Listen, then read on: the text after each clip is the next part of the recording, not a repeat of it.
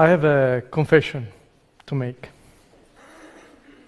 As a scientist and engineer, I've focused on efficiency for many years. But efficiency can be a cult. And today, I'd like to tell you about a journey that moved me out of the cult and back to a far richer reality. A few years ago, after finishing my PhD in London, I moved to Boston. I lived in Boston and worked in Cambridge.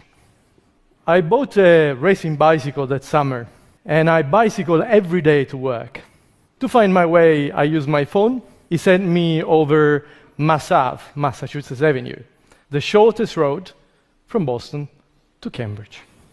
But after a month that I was cycling every day on the car park Mass Ave, I took a different road one day. I'm not entirely sure why I took a different road that day, a detour. I just remember a feeling of surprise. Surprise at finding a street with no cars, as opposed to the nearby Mass Ave full of cars. Surprise at finding a street draped by the leaves and surrounded by trees. But after the feeling of surprise, I felt shame. How could I have been so blind?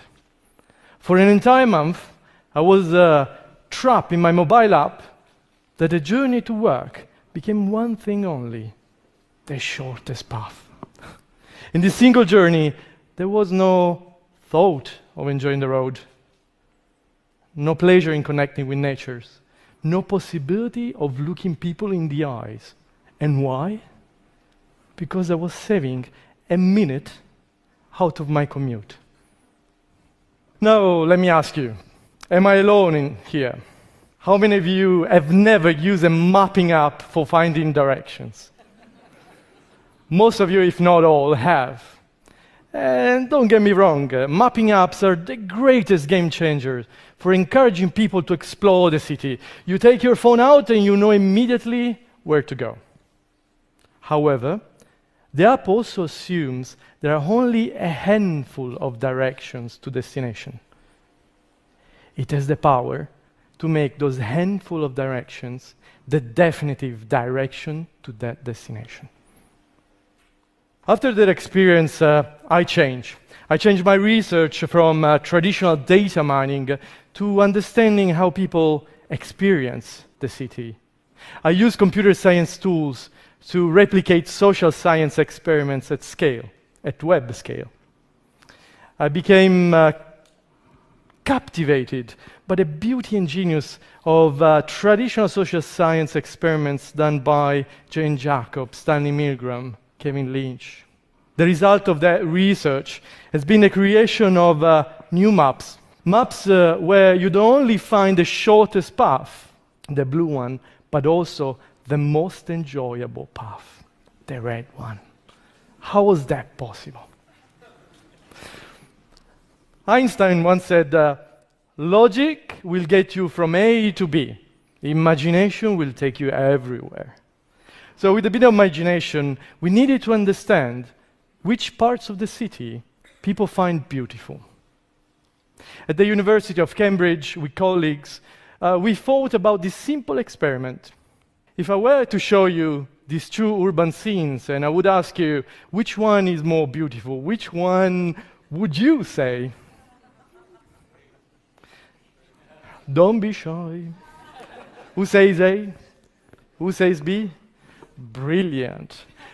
Based on that idea, we built a crowdsourcing platform, a web game. Players are shown pairs of urban scenes, and they're asked to choose which one is more beautiful, quiet, and happy. Based on thousands of user votes, then we are able to see where consensus emerges. We're able to see which are the urban scenes that make people happy. After that work, I joined Yahoo Labs, and I team up with Luca and Rossano. And together, we aggregated those winning locations in London to build a new map of the city, a cartography weighted for human emotions. On this cartography, you're not only able to see and connect from point A to point B, the shortest segments, but you're also able to see the happy segment, the beautiful path, the quiet path. In tests, participants found the happy, the beautiful, the quiet path far more enjoyable than the shortest one. And that just by adding a few minutes to travel time. Participants also love to attach memories to places. Shared memories, that's where the old BBC building was. And personal memories, that's where I gave my first kiss. They also recalled how some paths smelled and sounded. So what if we had a mapping tool that would return the most enjoyable routes based not only on aesthetics, but also based on smell, sound, and memories? That's where our research is going right now. More generally, my research, what tries to do is to avoid the danger of the single path, to avoid robbing people of fully experiencing the city in which they live. Walk the path through the park, not through the car park, and you have an entirely different path. Walk the path full of people you love and not full of cars, and you have an entirely different path. It's that simple. I would like to end with this thought. Do you remember The Truman Show? It's a media satire in which a real person doesn't know he's living in a fabricated world. Perhaps we live in a world fabricated for efficiency. Look at some of your daily habits, and as Truman did in a movie, escape the fabricated world. Why? Well, if you think that adventure is dangerous, try routine. It's deadly. Thank you.